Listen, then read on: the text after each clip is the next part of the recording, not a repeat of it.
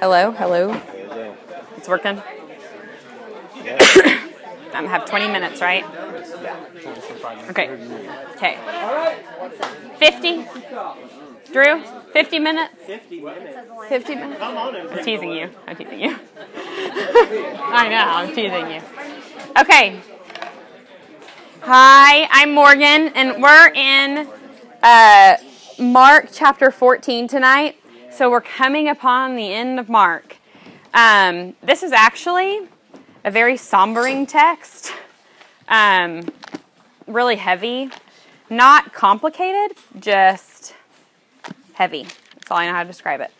We're going to look at the Garden of Gethsemane, Jesus' encounter there, his prayers there, how he foretells, Jesus foretells Peter's denial, and then he is betrayed and arrested. And that's what we're going to look at tonight. So, and you guys want to open your Bibles to that? I'm just going to jump right in. I'm going to read some, and then I'm going to talk some. That's kind of how I'm going to do it, okay? So, if you guys look at Mark 14, remember, I guess it's been a couple weeks. I believe you talked last time, and you guys talked about the Passover. That's what happened right before this, okay? All right. Verse 26 says this, and when they had sung a hymn, they went out to the Mount of Olives. So Passover's over. That's kind of what that's signifying. The hymn they would have sung would have probably been a psalm. And Jesus said to them, "You will all fall away, for it is written, I will strike the shepherd, and the sheep will be scattered. But after I am raised up, I will go before you to Galilee." Peter said to him, "Even though they fall away, I will not." And Jesus said to him, "Truly I tell you, this very night, before the rooster crows twice, you will deny me 3 times. But he said emphatically, "If I must die with you, I will not deny you." And they all being the disciples, said the same. I think that it's interesting that, I don't know how you guys have ever been taught this section before, or if you've ever read this section before, but we talk a lot about how they're saying, "We won't deny you," and Jesus says, "You will." And it's interesting because that seems to be all that the disciples heard of what Jesus was saying, but he actually says a lot more here. He talks about, you're going to fall away, for it is written, I will strike the shepherd and the sheep will be scattered. But after I am raised up, I will go before you to Galilee. And it's like they miss that whole part of what he's saying. And all they hear is, we're going to be scattered, we're going to fall away. And Peter jumps in. He's always the one that runs his mouth the quickest. That's just kind of his nature. I would take after Peter. I do that same thing. So I do not fault him for that. Although others rightfully do. So, but Peter just basically jumps in and says, "I will not deny you. I'm not going to fall away because of you." That's what Peter says. And I want you to know his heart is good in this. His loyalty to Jesus is good in this and right in this. But what their problem is their loyalty is misplaced. They have their loyalty and their sight set on Jesus coming back and being the Messiah that's going to overcome Roman oppression. That's still what they're thinking. And they're wrong. Like, they're not catching on that the quote that he said was, "I will strike the shepherd and the sheep will scatter." Well, who's the I? That would be God. So not understanding, like, no, these are like the events that God has in order. They're not getting that. Their loyalty is misplaced. That is a quote, I will strike the shepherd and the sheep will scatter. That's a quote from Zechariah 13:7. And it's about judgment. And it's basically, one of the things that's kind of interesting about that passage is it doesn't seem to be in Zechariah that the shepherd is at any fault. The sheep are. And striking the shepherd is just kind of a prelude to striking the sheep in that text, in that prophecy. And what happens is 2/3 of the sheep are killed off, and 1/3 of the sheep are refined and brought back to the Lord and have a renewed relationship. But that's kind of where that whole idea came from. One of the commentaries I read, so you just have to know, though, that they have heard and rejected the idea that they would fall away, but they did not understand that God was the one who would take Jesus' life. Okay, that's what the disciples aren't getting. One of the commentaries I read says it this way. It's not that they, as in the disciples, were not loyal to Jesus. They were, in fact, ready to die to save his life. But Jesus did not want his life saved. It is simply not possible to give your life to save someone who goes willingly to his own death. So they weren't seeing it. They were confused. In fact, as I was studying and reading this, I kept thinking the whole time, I told Scott this earlier today, I feel like the title of this whole talk could be The Confused Disciples. The Confused Disciples and the Suffering Messiah. That's what I feel like we could call this, because I feel like that's what's happening. It's not, I don't believe it's like they're being dumb. I think we could say that, but I really honestly think they're confused. And so it's just interesting to see their confusion all throughout this text. So what the disciples didn't hear, like I said, was more important than what they heard, because it does refer to Zechariah. And it's this idea that God actually is in control of what's going on. He's going to be the one striking the shepherd. Okay, then he says that he also says this in that section, and they miss this part. But after I am raised up, hello, it's talking about the resurrection, okay? But after I am raised up, I will go before you to Galilee. The Jewish expectations of the promises of God, they're really closely tied to the area of Judea and Jerusalem, so it would have been a little surprising that the resurrected Christ is going to be leading them away from Jerusalem and into Galilee, where his ministry was. But the disciples don't even comment on that, because Peter's just freaking out that Jesus said that he's going to fall away. Okay? The fundamental theme in this little section of 26 through 31 is that God is about to act. And you need to know that. God is about to act, and the disciples miss it, caught up in their loyalty to Jesus. They miss that God is determining the coming events. All right, I'm going to read a little bit more. If you jump to 32 through 42 is all about Jesus in Gethsemane. Okay, and it says, and they went to a place called Gethsemane.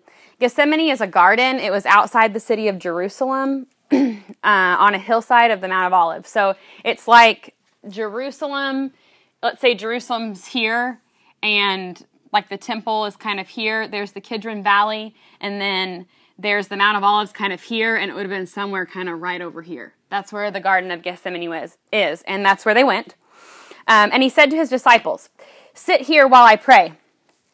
And he took with him Peter and James and John and began to be greatly distressed and troubled. And he said to them, my soul is very sorrowful, even to death. Remain here and watch.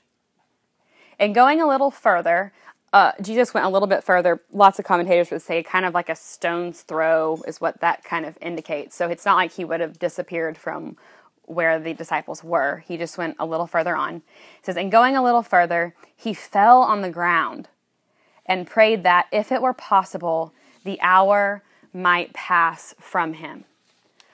I thought this was really interesting. The word watch there, how Jesus tells his disciples to watch, is the same Greek word that Drew and I talked about a couple weeks ago in Mark 13, when we're talking about the Day of Atonement and the end times, when he says, watch, keep watch, be alert, stay awake, is kind of how we read it. It's the same Greek word.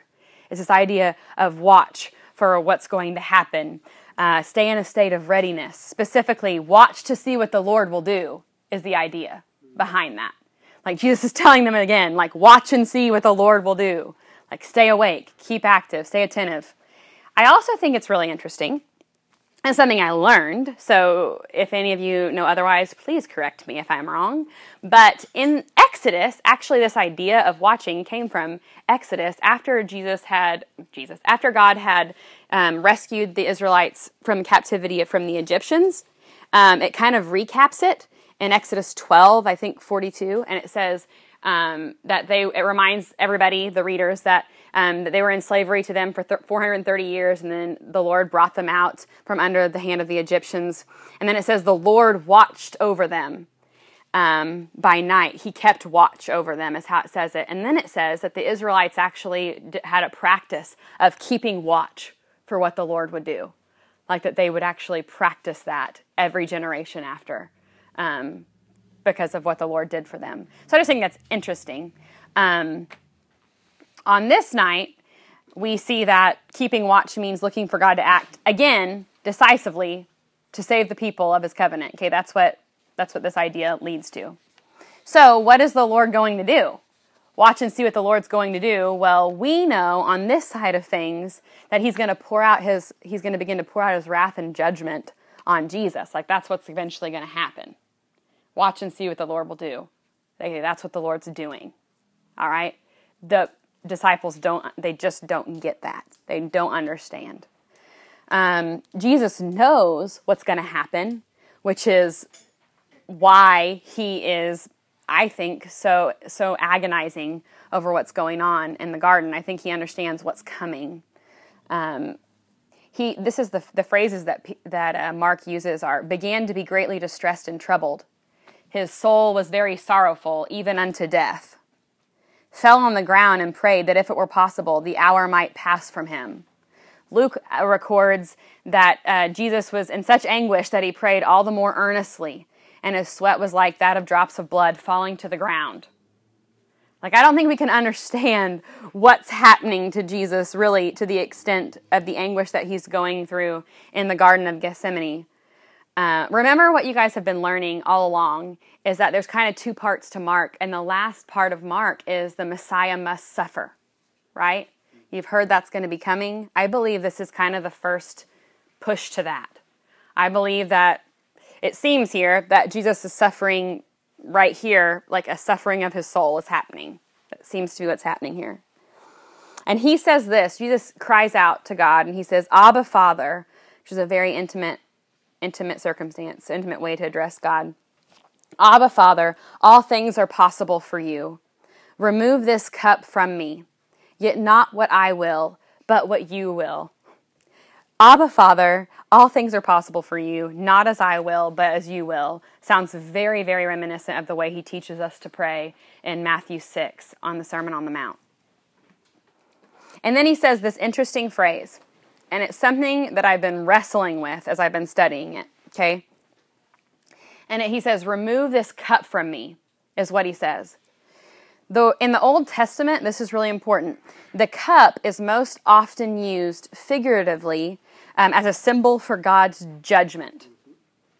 So that's really important to know as you're reading this. That's kind of what Jesus is talking about. So when you remember that this is what is a picture of the judgment of God, when he says remove this cup, it kind of adds to what he's saying. Okay, so basically Jesus' repeated use of the word cup signifying like his coming death, his impending death, what's going to happen to him.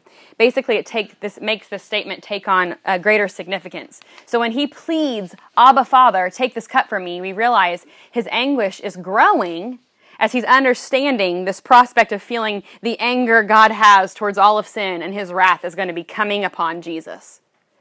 That's what he's anticipating. And he cries out, Abba, Father, please, if you can take this cup from me, please, I know it's possible for you to do this. Please remove this cup, but not as I will, as you will.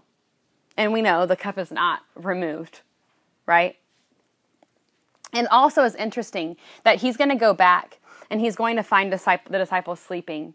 And it's going to, Peter, James, and John specifically, and it's going to not say every time what he's doing, but it's this idea of him repeating this prayer again and again and again. That's the idea, is that he continues to kind of earnestly be praying this sentiment to the Lord. Jesus says again in John's Gospel, shall I not drink of the cup the Father has given me? That's what he says when they come to take him away in John 18. He refers to the cup again. And I think this is what I've been wrestling with the most.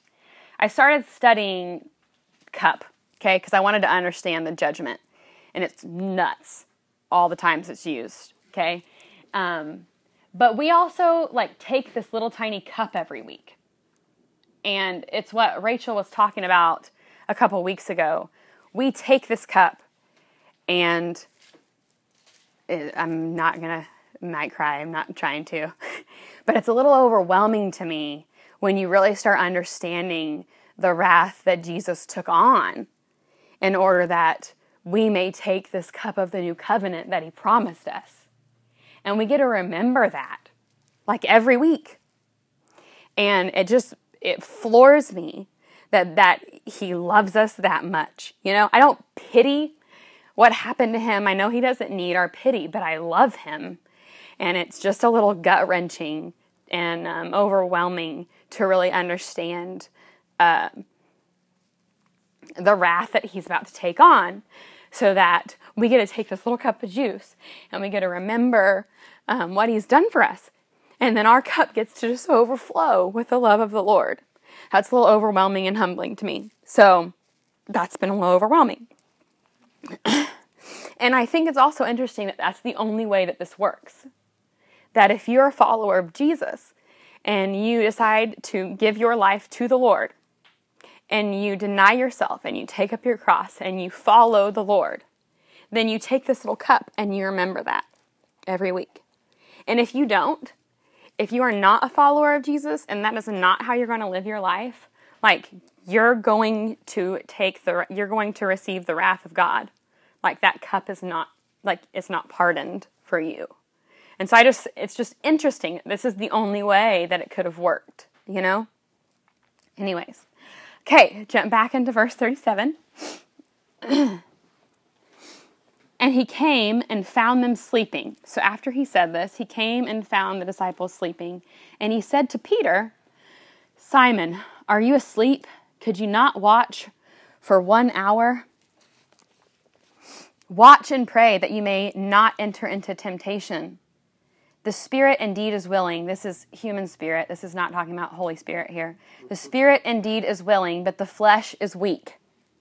And again, he went away and prayed, saying the same words. And again, he came and found them sleeping. And then Mark points out this idea of the flesh is weak, right? For their eyes were very heavy, and they did not know what to answer him. And he came a third time. And he said to them, are you still sleeping and taking your rest? It is enough. The hour has come. The Son of Man is betrayed into the hands of sinners. Rise, let us be going. See, my betrayer is at hand. So Jesus is praying. The disciples are sleeping. The spirit is willing. The flesh is weak. The spirit that the disciples have is to remain loyal to him. But the flesh is weak. The third time, after Jesus goes to them, it seems that the time for watching had passed, and they'd failed the test. The hour has come. It's time for Jesus to be betrayed. And immediately, it says in verse 43, while he was still speaking, Judas came, one of the 12, and with him a crowd with swords and clubs from the chief priests and the scribes and the elders. Now the betrayer, I think it's so interesting, it keeps using this word, betrayed, betrayer, betrayed, betrayer. Now the betrayer had given them a sign saying, the one I will kiss is the man. Seize him and lead him away under guard. And when he came, he went up to him at once and said, Rabbi, and he kissed him. He said, Rabbi, and then he kissed him. The breach of intimacy here is even deeper than I think it could have been anticipated by Jesus saying, one of you will betray me. The fact that he kissed him is a normal sign of someone, that a normal greeting. But the fact that he says rabbi before that just kind of throws you for a little loop. It seems just kind of crazy that, you know, the one I follow, the one I sit under, the one who teaches me, right? The one I want to be like. And then he betrays him. I also think it's interesting, betrayal usually lends itself to this idea that the one that's doing the betraying is very sneaky. For a betrayal to be successful, the person is usually surprised by it. And Jesus is not surprised at all here, remember? Judas is not the one coordinating the events of this night. And Jesus has made that very clear. And so I just think that's really interesting, because all the sort of betrayals we see, I think of like Survivor and someone getting blindsided, okay? And that's not what happened here, because Jesus knew what was coming. Which, it didn't surprise him. I still think there was probably hurt there. But anyways.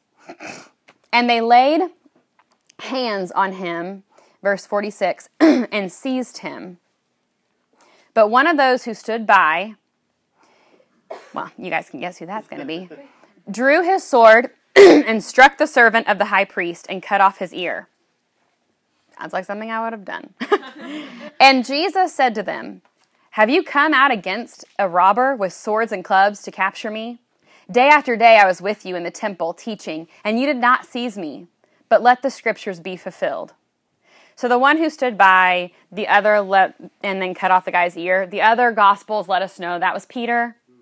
Again, I believe that he was being loyal in the way he knew how to be.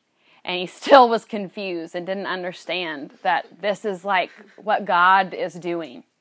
And I think it's John's account where Jesus actually takes the ear and it says that he like healed it and attached it back to the man's head. Okay.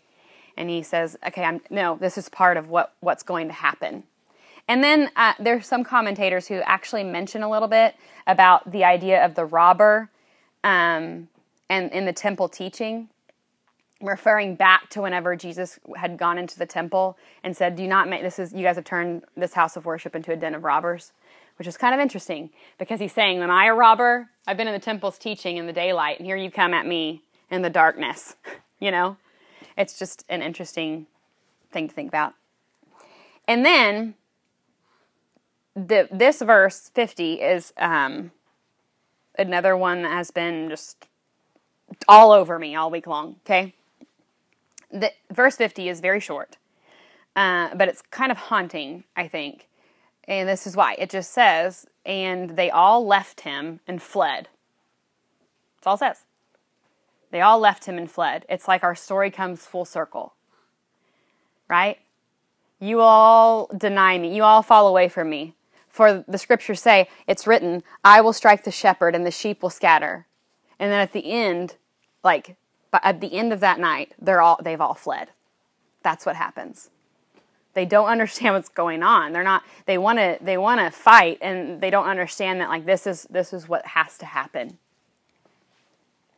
Then this is a really weird thing, and it's only in Mark, and it's a naked guy that's running away from the situation. And it is really weird because it's like this really somber moment, and then there's this naked guy, and so that's weird. I've never even seen a naked guy, so I just think it's kind of a weird thing, okay? And this is what it says.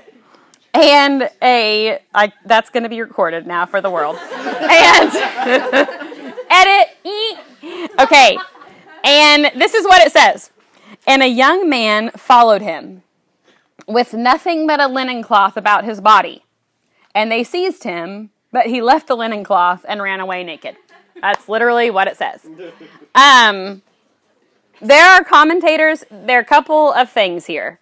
There are some and I don't know which one it is, and I kind of don't believe either one of these. I still just am a loss for why it's here. But some people think that the young man that followed him, Mark is including himself in this text. They think that he's writing himself in there, but he's not alluding to it. But the primary basis that I could find for people thinking that is that it's not in the other Gospels. And I don't know if that's a good enough reason to conclude that this is Mark. So it could be Mark. It might not be Mark. I don't really know if that's relevant or important, whether it's Mark or not. The other thing that I've heard that I was reading about was the linen cloth. They mentioned that twice in here. And the next time that word is used is whenever they're wrapping Jesus' body in linens to be put in the tomb. And so there were some people that said it could be some sort of weird foreshadow to where he just mentioned something in passing and then the same language is used later. Again, I really don't know for sure why it's here, but I do think why I couldn't find any legitimately great explanation of that. I do think that it's interesting that whoever this man was, apparently he followed Jesus. He's not a disciple, but he's followed Jesus. And I do think it's interesting that he left everything that he had to flee the scene. And I think the reason I find that interesting is because Jesus kind of makes it clear there's only one way to follow him. And it is to deny yourself, pick up your cross, and follow him. It's this idea of leaving everything behind to follow the Lord. And this man just left everything behind in this moment to flee the scene. And I just think that's an interesting idea. Because if you don't understand that that's how you follow Jesus, I really do believe that you're following of him. If you don't understand that it's a complete denial of yourself, then I think that your attempt to follow him is going to end up in disillusionment or betrayal. I just think that's what's going to happen. You're going to flee at some point. Now, if we really understand the call of Jesus to be denying ourselves and for his sake in the gospel, then I believe that we do not flee from him, but we follow him. And I believe that's why we remember each week and we drink a cup of the new covenant in our sharing communion with one another. And because, again, this is just in doing this research of cup and shepherd. This is something I've just learned through this whole process. But because Jesus drinks the cup of wrath on our behalf, we get to join with a psalmist that's pretty famous named David and saying this: "The Lord is my shepherd." And this is what I just keep saying. This is crazy. "The Lord is my shepherd. He prepares a table before me in the presence of my enemies. He anoints my head with oil. My cup overflows. Surely goodness and mercy will follow me all the days of my life, and I will dwell in the house of the Lord forever." That's what I get to say because of what this passage teaches, and that blows my mind.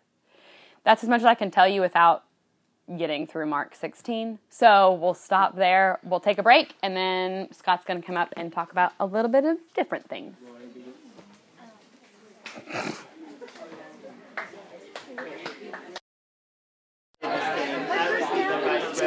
Let us begin.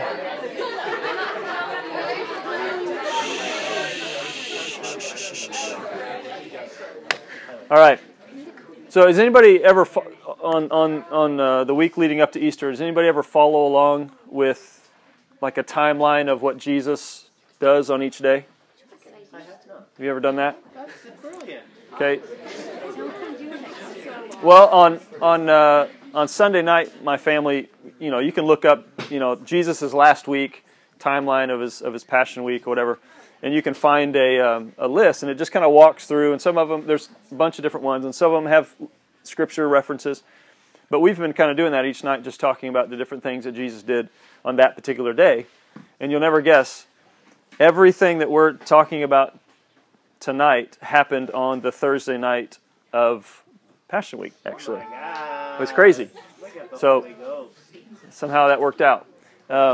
Because literally, Passover for them started on Friday, but the day started at sundown Thursday. Like their days start at sundown and end at sundown, if that makes sense. So, no. Yeah, is that right? Yeah, okay. So this is all going on. I mean, literally the week leading up to it is happening. The disciples are having Passover meal with Jesus. They're having conversation, and then they leave and they go into the garden, and then it's late into the night is when he's arrested and goes before them, and of course before the rooster crows, which is when sunrise, right? So you kind of see what's happening. Just interesting. So as I was reading and praying, studying through this text, two things jump out at me. One is Jesus' prayer, which we'll talk about. And the other thing is the disciples' confusion, as Morgan pointed out. Mark seems to be drawing like this contrast between Jesus' faithfulness through the end, through the difficulty, and the disciples' unfaithfulness and giving up. And Jesus seems to be faithful when the disciples aren't, in order for them to be ultimately faithful in the end. And so his faithfulness preceded theirs. His faithfulness paved a way for them to have even the ability to be faithful to him. But how could they not see this coming? I mean, I think we've talked about this enough, just how Jesus seems to make things clear, and it seems really clear to us, because obviously we're standing on this side of the cross, and we can look back and read the account, but he seems to tell, I think it's 3 or 4 times he tells them he's going to die, he's going to be handed over to the authorities, and they're going to kill him, and he's going to raise again. So he's told them this is what's going to happen, and he's warned them. Not to mention, Mark flies through this Passover account. But turn to John 13, okay? Because this is another thing that jumped out at me this week.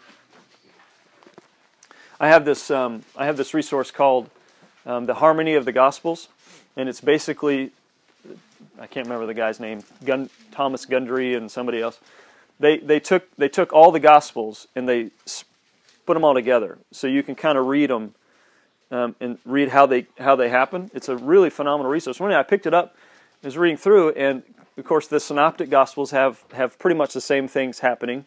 They just give different details.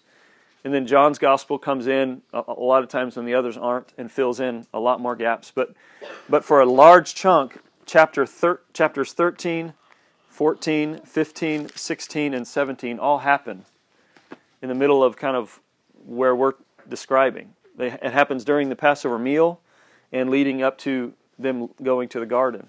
And so you think, look at this. I mean, look at all that's there. There is a ton there. Jesus washing their feet in 13. Jesus telling them that He's the way, the truth, and the life in 14. Jesus telling them, abide in me, because apart from me you can do nothing in 15. And then in 16, He tells them in verse 5, I'm going to the one who sent me, and you will not see me. Okay, in verse 5 He says, it is to your advantage that I go away and the Spirit come. In verse 16 He says, a little while, and you will no longer see me. So he's telling them this over and over. Okay, this just happened literally hours before they're in the garden. Maybe a couple. And then in 17 He prays that God would keep them from the evil one. He prays for them. And so right after 17 is when they get up and go to the garden. And some think that maybe He's walking to the garden on the way and He's praying on the way. There's different ideas about that. But literally it's hours before they're arrested. And so it's to me, it brings up this like, wow, how could they not see this coming? And I think it's because the disciples believed something that we often believe. That victory happens through conquering. Like in their understanding, victory was coming. Jesus is the king, and He's the David-like king, which is what they said on Good Friday. It's what they said when they're laying palm branches down. They're crying out, Hosanna, Hosanna, the Son of David. And they're proclaiming His kingdom, His kingship coming. And in their mind, victory is coming, and victory happens through conquering. And that is not what is the case. And you and I actually fall into this often whenever we pray that nothing difficult would ever happen to us. And yet we all want growth and maturity. We all want the fruit of the difficulties, but we don't want difficult things to happen to us. Whenever we kind of want those things and pray for those things, we oftentimes can fall into this same idea that we're wanting victory through conquering, only through victory through victory, instead of oftentimes how it comes. Whenever we pray for bad things to go away and only good things like health and wealth and happiness, I mean, we're falling into this same kind of idea that victory happens when everything goes well for me, when all the good things happen. And that just doesn't seem to be the way God operates. In fact, rarely operates. And so I want to show you just briefly something that came to me earlier this summer. But it's this unfolding story, this development of the kingdom of God that comes at victory coming through suffering, the victory coming through difficulty. So think about Adam and Eve. You have them working the ground to like the work of their right. His punishment for sin was he's going to have to work the ground and he's going to have to labor. It's going to be hard work, and then the fruit will come. And for the woman, it was pain before childbirth. With Jacob, you had 14 years of serving, of basically labor in order to get Rachel, his wife. In Joseph's story, you have this royal ascension that happens through suffering, through being sold into slavery and thrown into prison, falsely accused, and then all of a sudden, in Moses's, you have 40 years of wandering in the desert before the bush that's on fire but doesn't burn up.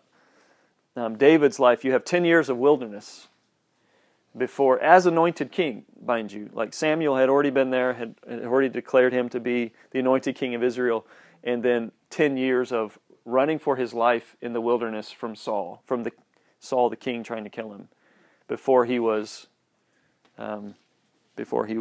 announced king. You also have God's power through human weakness for God's glory in David's life. In the Psalms is this seemed to be constant theme of as David as the suffering righteous one, the righteous sufferer. In Acts, you have this church that's birthed in the midst of persecution. In fact, it's birthed into chaos, and people are being persecuted, and then in chapter 8, they're scattered all over, and then before peace comes, in chapter 9. In Paul's life, God tells Ananias, okay, I don't know if you remember the story, Paul's on the road to Damascus, he's blinded, and God speaks to Ananias and says, hey, this guy Paul's coming, you need to go talk to him. He's like, Paul the persecutor? I don't think so. He says, yes. This is what he says. He says, I will show him how much he will what? Suffer in my name. And Paul, that lived that story. Paul was this missionary that everywhere he'd go, people wanted to beat him up. And oftentimes beat him up. Like left him for dead, beat him up.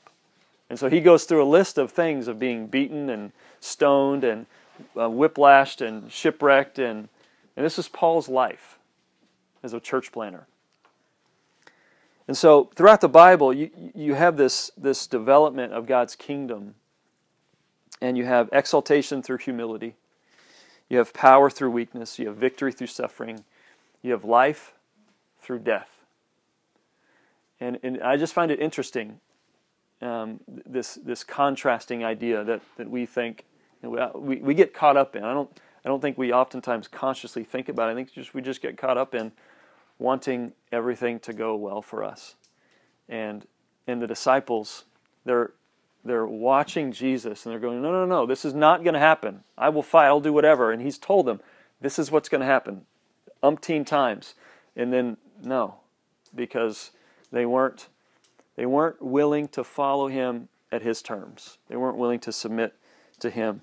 And so Jesus, shows his disciples that, like Morgan said, what it means to follow him, to deny themselves, pick up their cross, and follow him. And up until now, they didn't really know what it meant.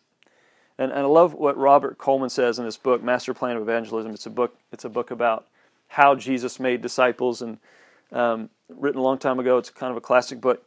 But he said that I thought this was really interesting. So think about the process in which the disciples are spending time with Jesus, and they come to this realization of what he's asking of them. Just think about how long and all the things that he had to tell them and all the times they didn't get it.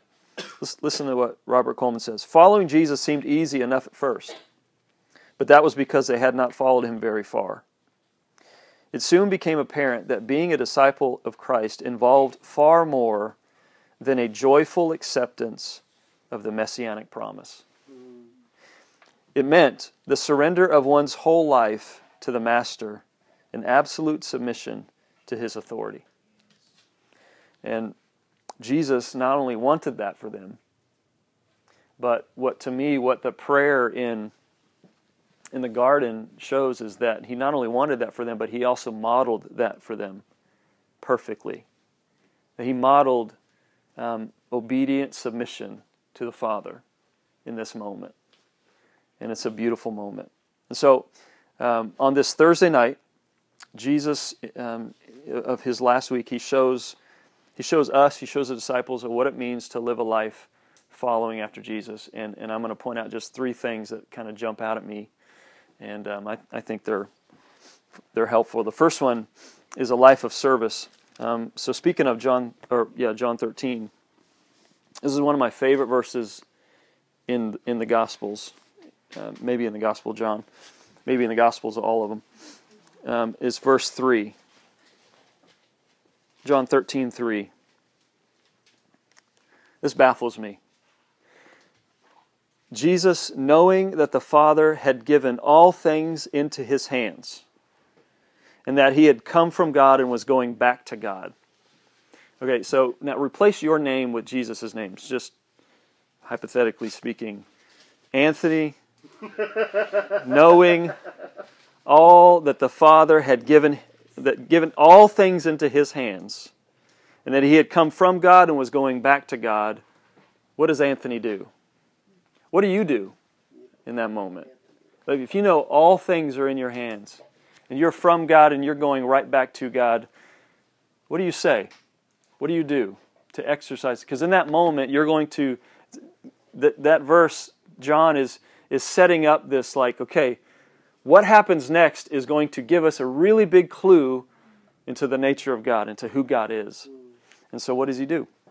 He takes his outer robe off, he gets a water basin, he does the lowest job of the house, and he washes their dirty feet. And they don't know what to do about that, right? So earlier in Mark, I think it's Mark 10:45, Jesus said, "For the Son of Man came not to be served, but to serve, and to give his life as a ransom for many." Nowhere, your school, and maybe rightly so in our culture, and this is not a bad word, but your school is going to want to train you, and your job is going to want to train you to become leaders, right? Leaders in your community, leaders in your job, leaders in your business, leaders at church. But nowhere does the Bible talk about you being a leader. But over and over and over it talks about us serving, right? And so like this contrast of ideas, they redefine leadership. Jesus redefines leadership for us as serving. And he says, do what I do. Do what I do. So, a life lived for Jesus means serving, because when you follow him, you become more like him, and you naturally want to do the things that he does. And that was serve others. And so what does that mean? So that means your roommate that's annoying you, that won't put dishes away, that won't wash things, that comes home late, that invites friends over and makes noise when you don't want. It means like parents or siblings that invading your life or your space, or not giving you, or trying to control, or whatever it means. It means, you know what your role in their life is? To serve them. Like, it means the people in this room. It means the people in your small group. It means, like our job with each other is to serve each other, and to let our attitude be like Christ Jesus is in Philippians 2. Having the same attitude as Christ. That being the very nature of God, did not consider equality with God, being like God, something to be held onto or grasped, but instead what he did is he gave that up, took on the nature of a human, of a servant, and became human, and gave his life as a ransom for many, and died, even a death on a cross. And so to follow Jesus is a life of service. The second thing that jumps out at me, and especially in this text, is a life of suffering. In some ways, okay, this doesn't define us at all totally, but in some ways, to be human is to suffer. And again, we don't like that idea. Jim made a really good point this Sunday. He said, we all like the idea of being humble. Remember this? I know some of you that were there at church. He says, we love the idea of being humble. I love to be able to say that I'm humble. I love it when others would say that I'm humble. But none of us want to be humiliated. And oftentimes, being humble is you got to go through humiliation sometimes to be humble. And Jesus was humiliated. And that's exactly where he was heading. And he got humiliated when all his closest friends abandoned him. It's just a really interesting point. Everything in us and in our culture fights against this idea of suffering. We live for comfort. And the Bible seems to seems to say that suffering is kind of this natural part of following after Jesus, and I think there's a couple reasons for that. Now, I was talking to Drew earlier, and he reminded me of Philippians 3. So if you have keep your finger in John 13, 14 area, and turn to Philippians 3. I want to show you something that Paul says in verse 8, Philippians 3:8.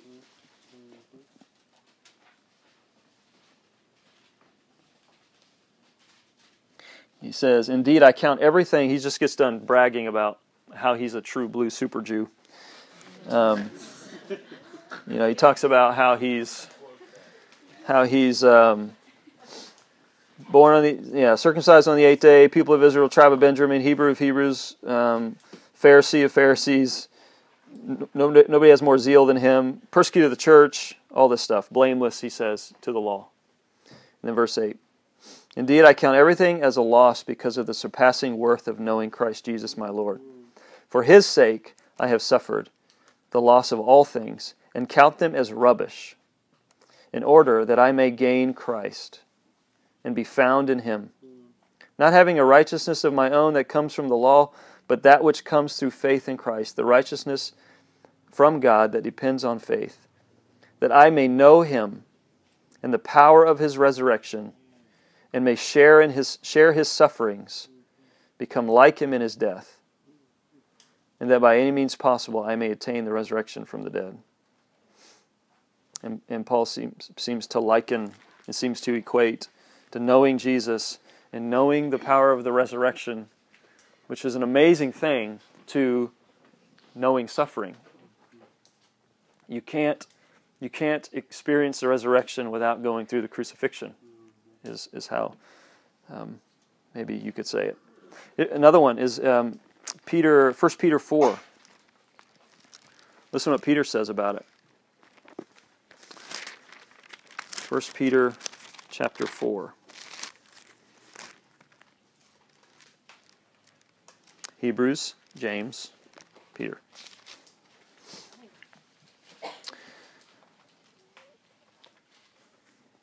1 Peter 4:1. "Since therefore Christ suffered in the flesh, arm yourselves with the same way of thinking. For whoever has suffered in the flesh has ceased from sin, so as to live for the rest of the time in the flesh, no longer for human passions, but for the will of God." And then jump down to verse 12. He says, "Beloved, do not be surprised at the fiery trial when it comes upon you to test you, as though something strange were happening to you, but rejoice insofar as you share Christ's sufferings, that you may also rejoice and be glad when His glory is revealed."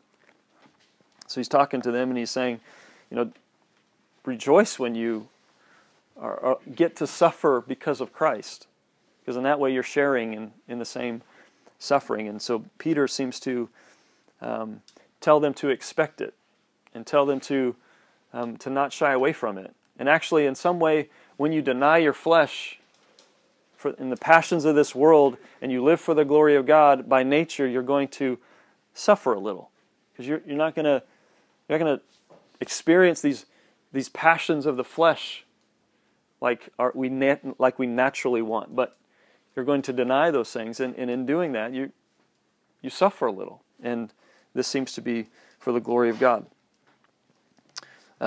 Look back at John 16. And I love this. Again, this is hours before the very last verse of John 16. This should be an underliner. John 16:33.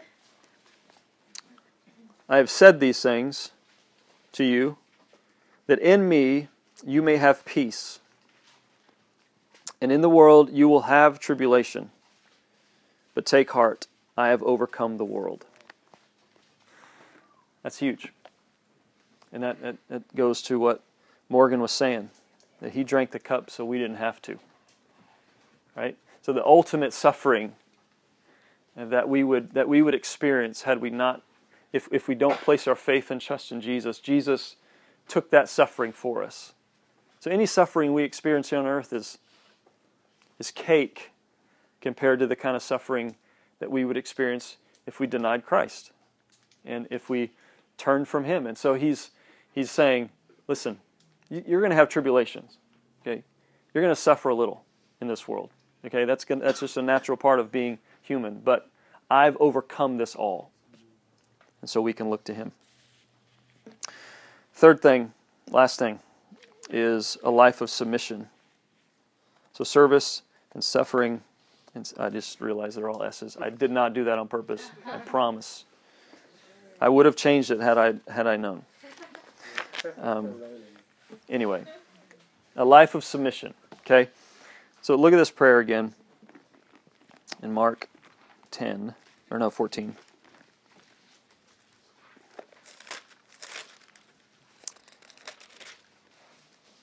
You see Jesus' humanity in full force. This is probably the most you see Jesus' humanity, I think, in this moment. Because He literally is asking for something that God doesn't give Him. He's literally wanting something to happen, and God's not going to let it happen. And when He says, not my will, but your will, in that moment, I don't know how this works. I don't understand the psychology behind it all. But at some point, His will is different than God's will. That He's wanting something in God's, and what God wants is something different. Isaiah 53. You don't have to turn there, but Isaiah 53, if you don't know, is probably the greatest prophecy of Jesus' crucifixion and atonement for sin, written 600 years before. It almost describes to a T what Jesus experiences in these couple days. But Isaiah 53 verse 10 says, "Yet it was the will of the Lord to crush Him. He has put Him to grief." Okay, he talks about being at grief when His soul makes an offering for guilt. So you see these things that are taking place here, right here, starting here in the garden. Jesus had full confidence. Think about what He says. He says, "Abba, Father, all things are possible for you." He has full confidence in what God can do and God's power and ability. Yet He asks to be spared, while at the same time acting in obedient submission to God's will. What a beautiful picture of this intimate relationship that we can have with the Father. Okay, to be fully confident in what God can do, to ask for what we want, and to walk in obedient submission to whatever God wants. Like having that heart that says, God, I know you can do this. And we know. Jesus says, ask in my name. Ask and the Lord will give you. Ask and seek and knock. And so we know that we're to ask. We know that God wants us to ask. And we can ask for what we want. And we can willingly submit to whatever God wants. And we can walk in confidence knowing that we're praying like Jesus. I love this idea that, like what Morgan said, like to follow after Jesus is to live a life of submission, to live a life of actively walking in obedience to and trusting God, whatever He wants for your life. And I believe, like as we do this, we get to live out this relationship with God, this intimate relationship with God, that not only Jesus models, but He died so that we can have. And this prayer that's not really a prayer actually, it's just a verse in Hebrews 4, but it comes right after verse 15. It's 4, 15, and 16, but in 15 it says that we can have confidence because Jesus was tempted in every way and yet was without sin, right? So we can have confidence and so here we see this is a great example of Jesus suffering and Jesus going through hardship, of Jesus wanting something and essentially God saying no, right? And so we get, like, if that's ever been you, Jesus understands that. And right after that, it says, let us then with confidence draw near to the throne of grace, that we may receive mercy and find grace to help in our time of need. So I'm going to pray, and then a couple people are going to come up and help lead worship. And I just want us we'll spend a couple minutes as they're getting ready, just kind of reflecting on what it would mean to live a life of service, of sacrifice, of submission to God. And then let me pray. God, I thank you for this beautiful and painful picture of our Lord suffering and falling on his face and having his closest friends not get him and abandon him. And yet at the same time, he knew that he would be reunited with them. He knew he had hope in what you could do and what you had sent him for. And so God, I'm thankful that he not only paid this price for us, and we get to celebrate that this weekend when we are reminded of the resurrection. Everything hinges on that moment. And God, it is an amazing moment. As Paul says, like, death has no sting. Sin has been conquered. And God, we can approach your throne of grace with confidence. So God, I'm thankful for this time. I pray that you would accept our worship as just an offering of gratitude and thanks and praise. In Jesus' name, amen.